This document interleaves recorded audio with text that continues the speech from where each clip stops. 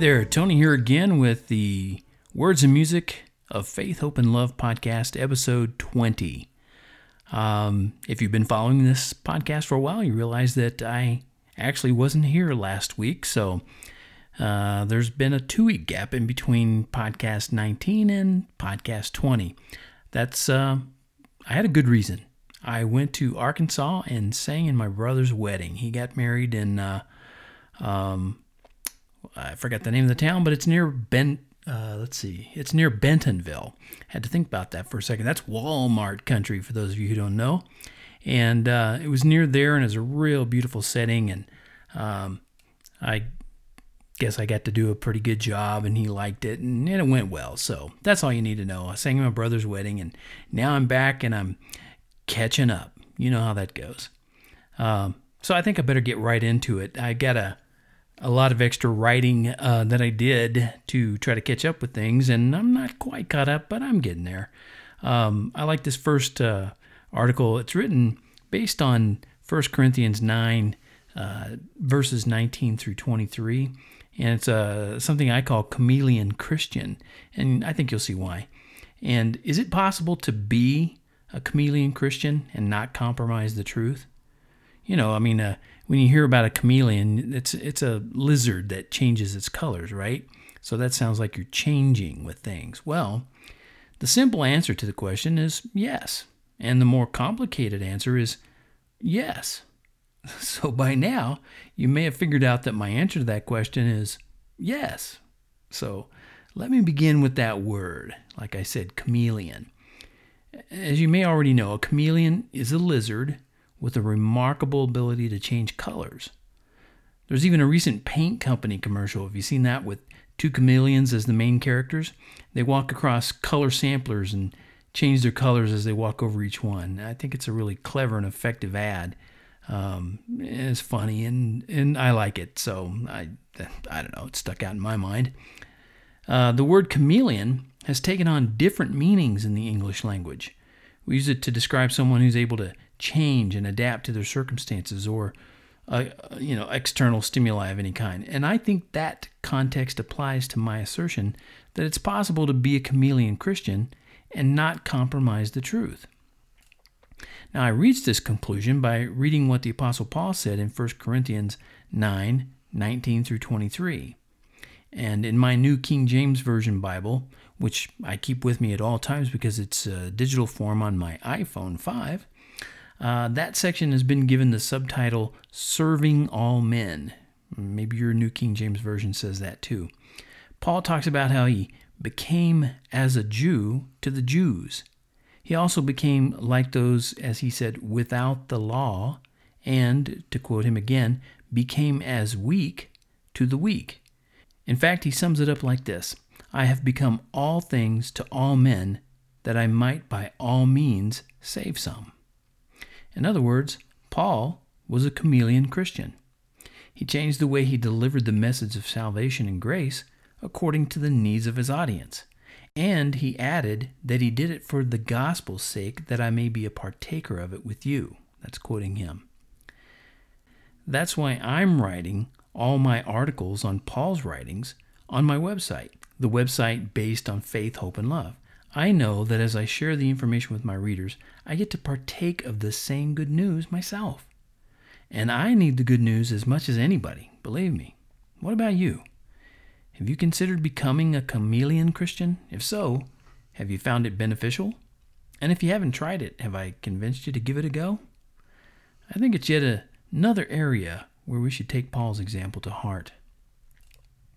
Following it up, he talks about one who receives the prize. You know, in the good old days, PPC, which is pre-political correctness, competition meant going up against others in your chosen endeavor with the intention to win. Not just play and have a good time, but you competed because you wanted to win. And winning meant coming in first, or top of class, or number one. You know what? It's good to compete. And it's good to try your best to beat your competitors. And it's not a bad thing when only one receives a prize. The Apostle Paul, the greatest theologian of all time, wrote that very thing. He said, but one receives the prize. Run in such a way that you may obtain it. He encourages Christians to run, which could be interpreted live, as though we're competing for a prize. Then he describes the prize we might obtain in this world as a perishable crown. It won't last. It'll rust or fade or one day be lost or forgotten. But we Christians obtain an imperishable crown. It's a crown of righteousness that will never rust, fade, or ever go away. When we wrap our minds around that prize, which is the saving grace and knowledge of Jesus, we can run with assurance. We can fight the good fight, and our punches will land where they're needed. The ironic thing is, we're not looking for the fight, but standing for truth means the fight often comes looking for us. As I share this with you, it's good for me to read it, hear it, and take it into my heart too. So as my fingers type the keys that form the words, or my voice records the words, I need to keep telling myself to keep running this race as though only one receives a prize. The good news is, through God's limitless love, everyone has a chance at the prize. Are you living your life in that truth? If not, why not?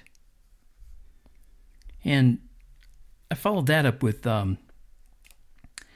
where I read in 1 Corinthians 10, 1 through 13, about Paul describing the examples that we see in the Old Testament.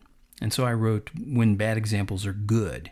Could there ever be times when bad examples are good in any way? Well, let me share a few ways I think this is possible, and I'm sure you could think of dozens more maybe. A father curses at and beats his son, and the son discovers words of wisdom in the Bible and imparts compassion to his own son. Or a mother drinks and belittles her daughter, and the daughter discovers the great women of the Bible and passes on those stories to her own daughters, friends, and other women.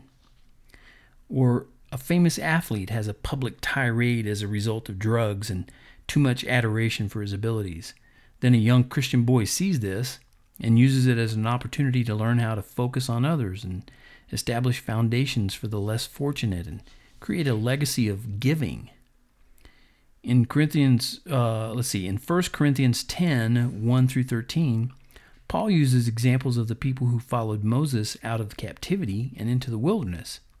He says, quote, "But with most of them, God was not well pleased, and that their bodies were scattered in the wilderness.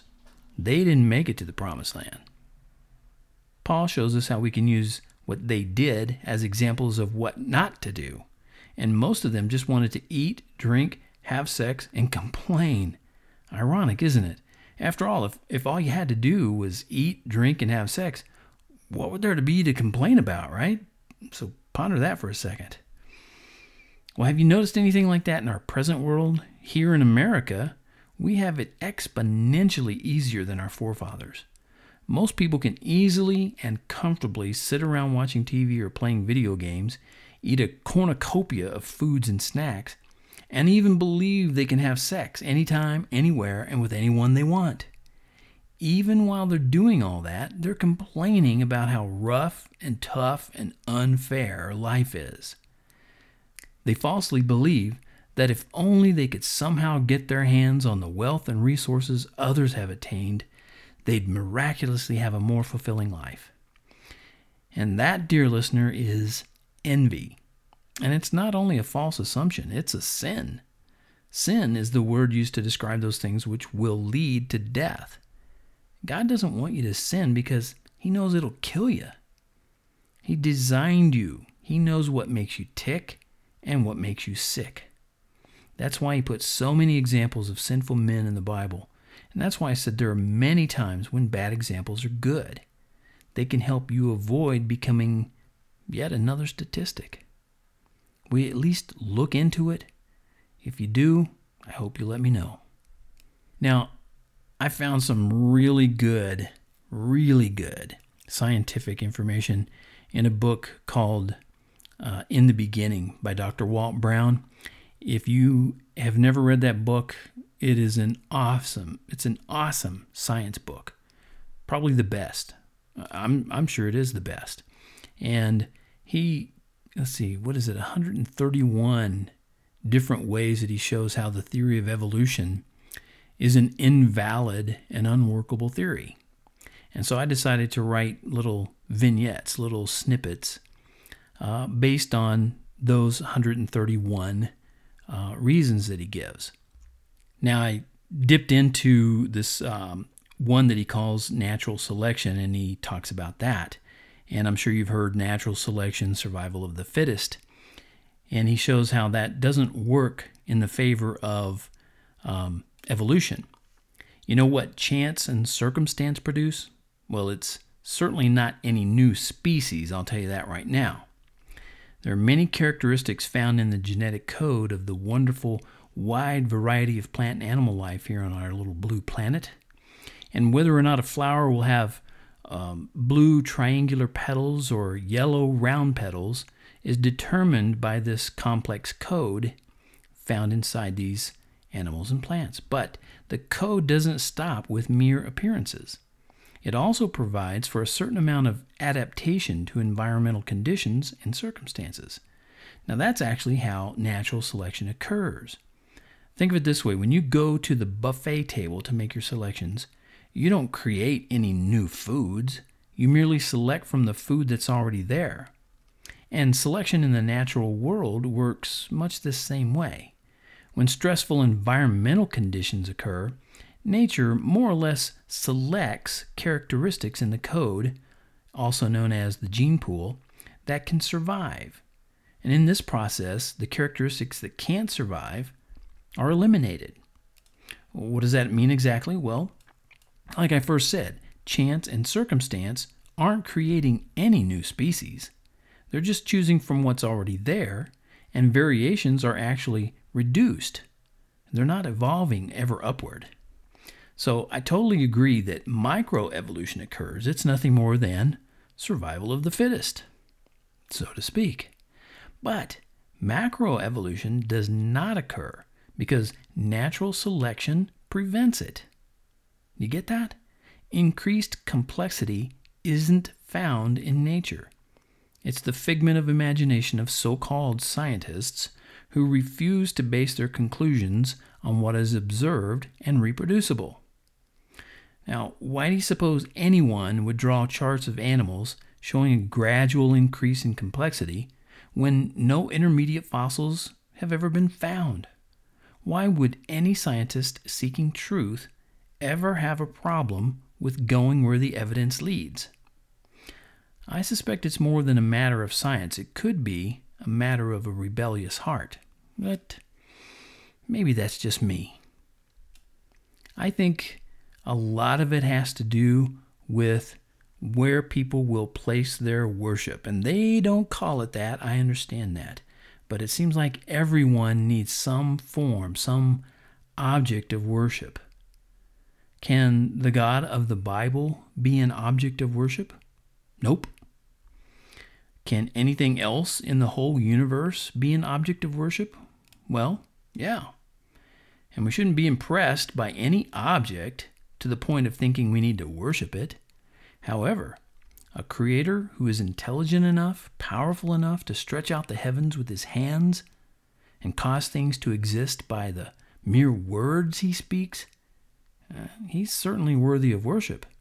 At least he's worthy of worship if he isn't evil and devoid of righteousness. How could anyone worship a tree and then cut it down and use it for firewood? And how could anyone take gold out of the ground, form it into a calf or eagle or a three-headed rock star for that matter, and actually worship it? Maybe I'm just dense and stodgy, but I don't get that. In 1 Corinthians 10, 14 through 22, Paul calls this sort of thing idolatry. For most of America's history, we've been a country steeped in Christianity. We knew that having idols wasn't a good thing. We knew it wouldn't lead to good things. Now, on the other hand, we even celebrate a TV show about idols. Well, why is this such a big deal to God? Why would he care that we might want to give a lot of attention to a good singer or a movie actor or giant sculpture or work of art? Doesn't he want us to love our neighbor? Well, yeah, but not idolize them or any other object. So what makes God so special that he's worthy of worship? The reasons, they're just too numerous to even attempt to list. But suffice it to say that he has proved himself worthy thousands of times over in many stories you'll find in the Bible. And most of all, he sacrificed himself in a most horrendous death to pay our debts. And debts in this sense is your sin, what you've done wrong to others and even to yourself. Now, you don't have to believe what I'm saying. You can even make fun and do your best to reason it all away. But there's only one reason you're even able to contemplate your own existence: God. There's no observable science that shows something can come from nothing. For us to even exist, there must have been an uncaused first cause. You can call it the universe. I prefer to defer to the creator of the universe, the creator. An object of worship is still merely an object. And if you tell me all objects are of equal value, I object. Sorry, I could say the devil made me do it. I won't. But that's sort of a segue into my next section here. The mutants made me do it. Oh no, the mutants, they made me do it. This is another article based on Walt Brown's reasonings against the theory of evolution. On the article I wrote, "The mutants are coming." Oh, no, wait, they're already here. And you can see a little picture of a monkey with a human head swinging on a vine toward a tree. So, all right, stick with me here. Imagine, if you will, and you must, a tiny speck of dust. Hey, that rhymed. We'll call it dust for the sake of creating a word picture. Now, that little speck of dust is just floating around in, could it be space? Or is it non-dimensional vacuum? I don't know. Either way, this little speck of dust is floating around and begins to feel its oats, so to speak. You see, this little speck of dust is actually a compressed version of all the matter that is about to explode and cause a universe to come into existence. Okay, stick with me still, because this fairy tale does have a happy ending. After much internal combustion, this little speck of dust actually explodes, and a vast universe with possibly thousands or millions of galaxies unfolds into a glorious spectacle that mere human minds can only marvel at. Yep, I ended with "at" on purpose. Now, here's where it gets good. In a little corner, figuratively speaking, of the universe, a little system of swirling, whirling masses of molten goo begin to spin around one larger mass of molten goo. We now call this our solar system. One particular little mass of molten goo begins to form into something, and we don't know. What is it? An orb of interesting colors and combination of delightful chemicals. Suddenly, something, we'll call it lightning, sparks a little puddle of warm goo, and lo and behold, the mutants are born, or hatched, or seeded, or regurgitated, or something. Anyway, the point is, the mutants are the beginning of life on this little orb of molten goo. Yowzer, this is exciting stuff, Maynard. The mutants immediately get to work on figuring out how to mutate into something better, whatever better is. It doesn't matter. They just know they have to do it. Okay, so to reduce billions of years into a couple of sentences, the mutants eventually develop internal and external organs, skeletons, fingernails, skin, teeth, eyes, ears, Wonder Bread, chewing tobacco, murderous video games, rap music, and thieving forms of government. Whew, man. And to this day, according to many scientists, the mutants are still hard at work inside each and every organism. I can't wait to see what they come up with next, can you? Excuse me, I got to remove this speck of dust from under my fingernail. Okay, I'm going to go right from mutants to the meat market. What a deal, huh? In 1 Corinthians 10:23 through 33, Paul tells the Corinthians they can eat whatever is sold in the meat market. What?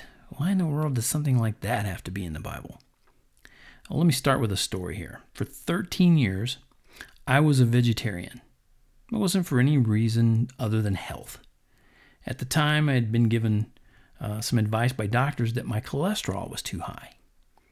Each time I'd take a little more meat products out of my diet, I'd go back for a cholesterol check, and each time the count would be higher.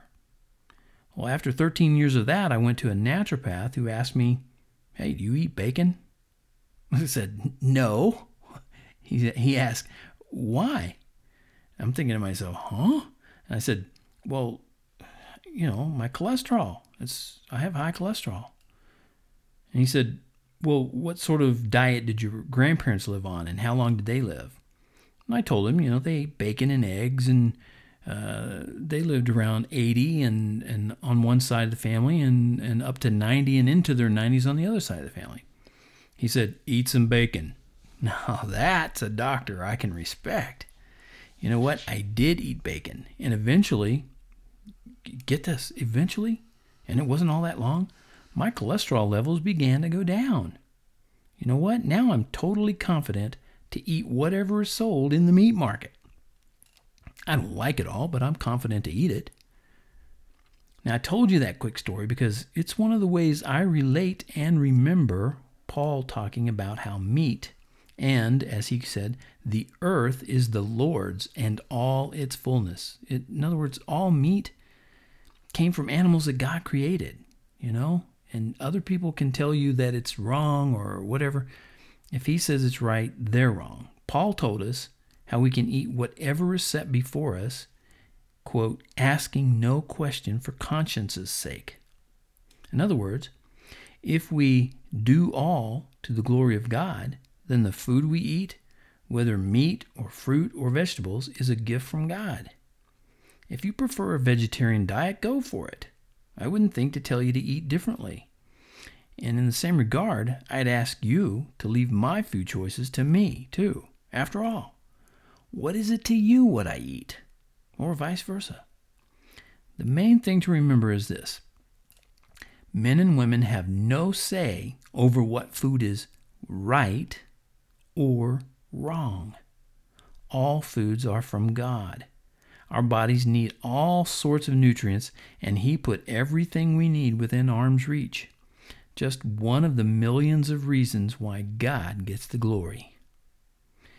And another of those millions of reasons is the tiny, seemingly insignificant little fruit fly. This is going back to Walt Brown's explanations for why the theory of evolution is invalid. And he has a section called Fruit Flies. So I wrote, a fruit fly is a fruit fly is a fruit fly. Fruit flies have a very short lifespan. You probably already knew that. But did you also know that scientists have been breeding fruit flies for 100 years or so? And that they've observed over 3,000 consecutive generations? And guess what conclusion they've reached after all that? Yep, like I said, a fruit fly is a fruit fly is a fruit fly. You can check my website and you can see my little drawing of a fruit fly on a banana. He's actually kind of disproportionate to the banana, but you get the point. Through all those generations, they never observed or continue to observe any mutations leading to another organism in any way. In fact, scientist after scientist published findings that said things like they have never yet seen the emergence of a new organism or even a new enzyme. You get that? On the enzymatic level, they haven't even observed that, much less a new organism. Well, in fact, the more mutations found in the fruit flies, the less viable that generation becomes. And it reminds me of when we used to record cassette tapes directly from vinyl albums. Did you ever do that? Yeah, I've been around that long.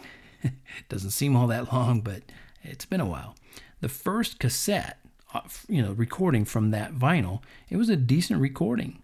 Not as high quality as the album, but not bad either. And then you could take it and drive around and listen to your favorite album in your vehicle. That was cool. But if we took that cassette, that same one that we had just made a copy from the album on, and then we took that cassette to make another cassette copy, well, the quality of that second cassette was very noticeably deteriorated. And all that extra hiss led to the invention of digital recordings and CDs. That's just sort of an oversimplified example of how mutations are detrimental, not beneficial. And when you compare the simple design of a cassette to the complex design of even the tiny fruit fly, it shouldn't take a geneticist to see where that leads. No known mutation has ever produced something more complex than the organism in which it originated. And that's why a fruit fly is a fruit fly is a fruit fly. And the same is true for you and I. I know it should be you and me, but then it wouldn't rhyme, and I had to make it rhyme. Here's a little point. Fruit flies only live about 11 days. They're yet another reason why God's existence can so clearly be seen. That brings me to the close of the Words and Music of Faith, Hope, and Love podcast, episode 20. I want to remind you and encourage you to go and read these articles anytime you want, and please share them with anyone and everyone. Share them with people who are Christians, believers, and who aren't. I would love for those who disagree to be reading this, and who knows, maybe their hearts could be softened. That would be awesome. Just TonyFunderburk.com, TonyFunderburk, TonyFunderburk.com, and right there on the very first page are links to all the blog posts. You can see the excerpts and all my goofy pictures that I draw and things like that, and access to subscribe to this podcast. And it's just real easy right there. Even subscribe to my newsletter, where you can get information. Some of the things that you find in there aren't found anywhere else. So I encourage you to sign up for that if you haven't, and tell others about that too. And I have plans to start adding some new music. I want to complete some songs that I've been working on and share those with you. And I could use all of your encouragement I can get. So stick with me on that too, okay? And watch for that. And hopefully I'll have that before, the next millennium. So this is Tony Funderburk wishing you a great Veterans Day. Get out there and thank the veterans. And I'll talk to you next time. And until then, God bless.